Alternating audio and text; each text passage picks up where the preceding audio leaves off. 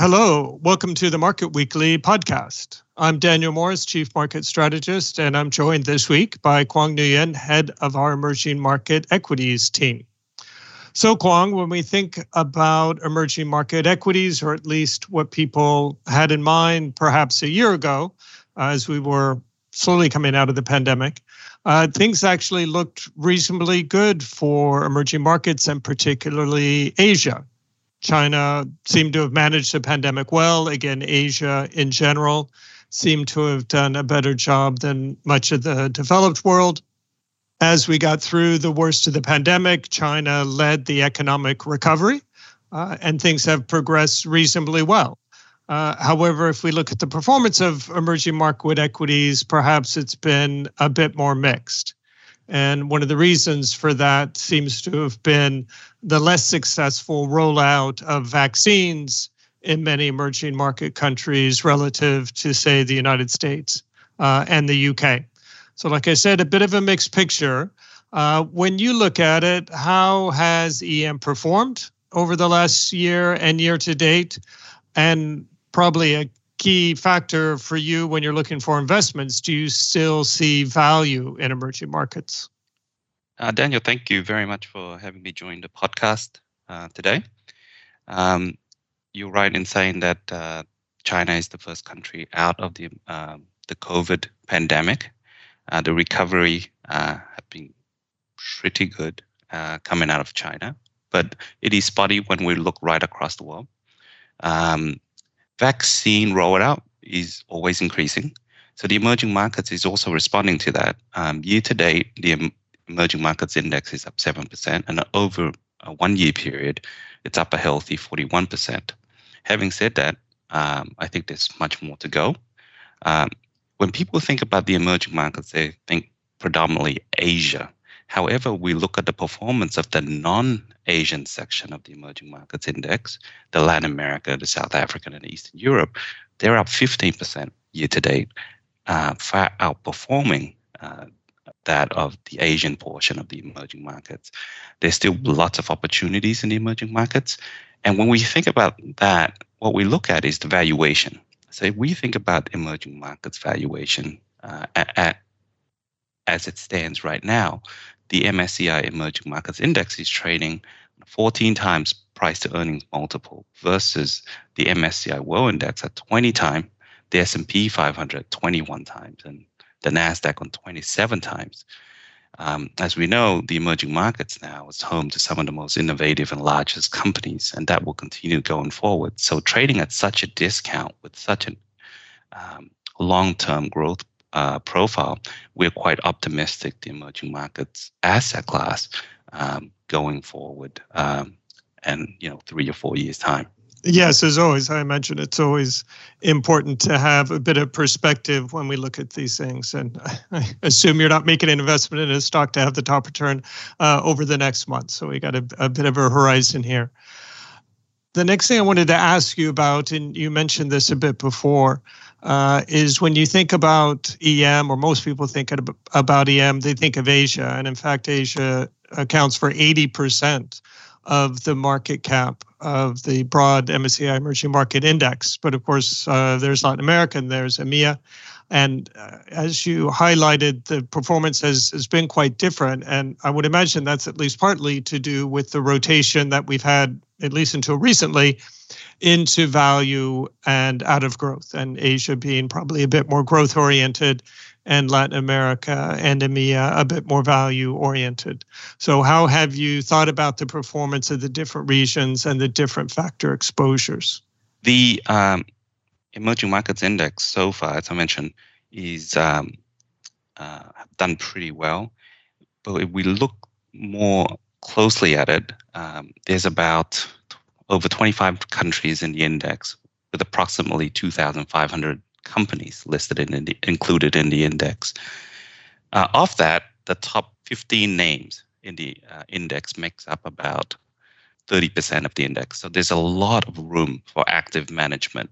When people think about the emerging markets index and they allocate passively, they're not getting the full benefit of the 1,000-odd opportunities that are out there.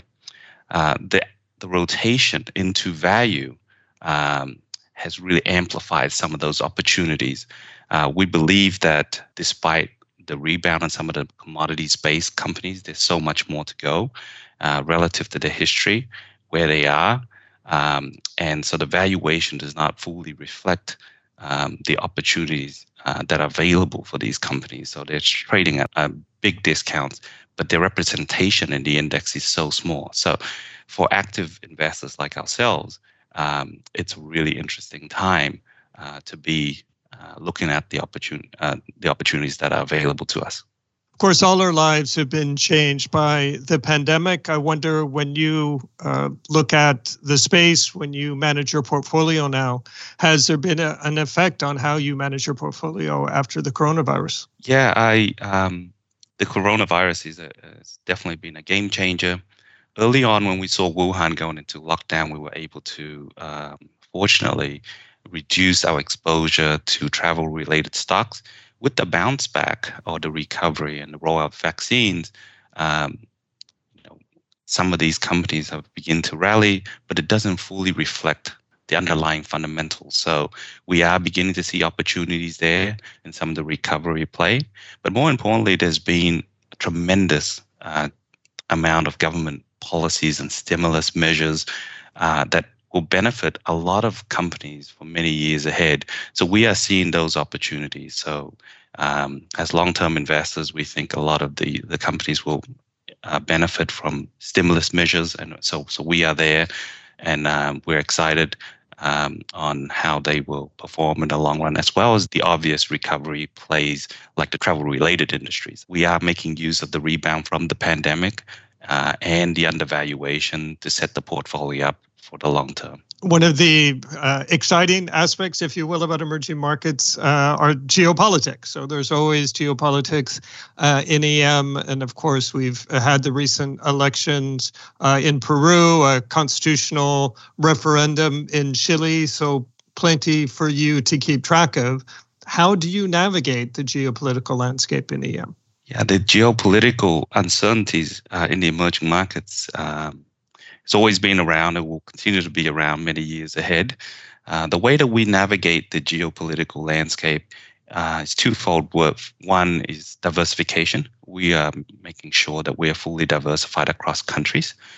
Two, we also assess each country on a case-by-case basis to ensure that we have some grasp of the seriousness of the geopolitical environment as it stands. We try very hard to avoid permanent loss of capital, things like capital controls, or where there's illiquidity and we can't exit investments. We will avoid those countries completely. So diversification and careful assessment on a country-by-country basis. But there are, as I said, over 25 countries, so there's plenty of opportunities to outperform and avoid the countries where the geopolitical environment is so uncertain that it's underinvestable. But as long-term investors, geopolitical cycles come and go. So sometimes with geopolitical noise are opportunities too. And I think that's where active investors can generate alpha and earn superior returns through time by understanding the landscape. Thanks very much, Quang. If I can perhaps summarize what you shared with us.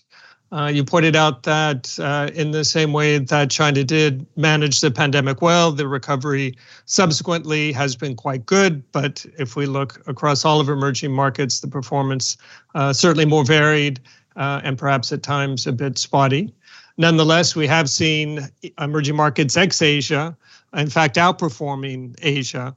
But that also has to do with the rotation that we've seen broadly in equities with the increase in interest rates away from growth and towards value. You highlighted as well that valuations still look quite attractive to you within EM, particularly if we think about PEs for EM at around 15 times, in Latin America and EMEA closer to 10 times. Whereas you have forward PEs in the US of over 20 times. So on a relative valuation basis, certainly some opportunity there. You also pointed out that to take advantage of the opportunity within the emerging market space, you do need active management.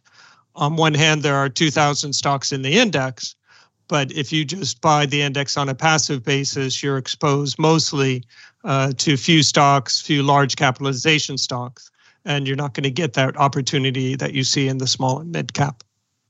And then finally, the challenges that you face, one of which is geopolitics, though that's an ever-present factor when you're looking at emerging markets.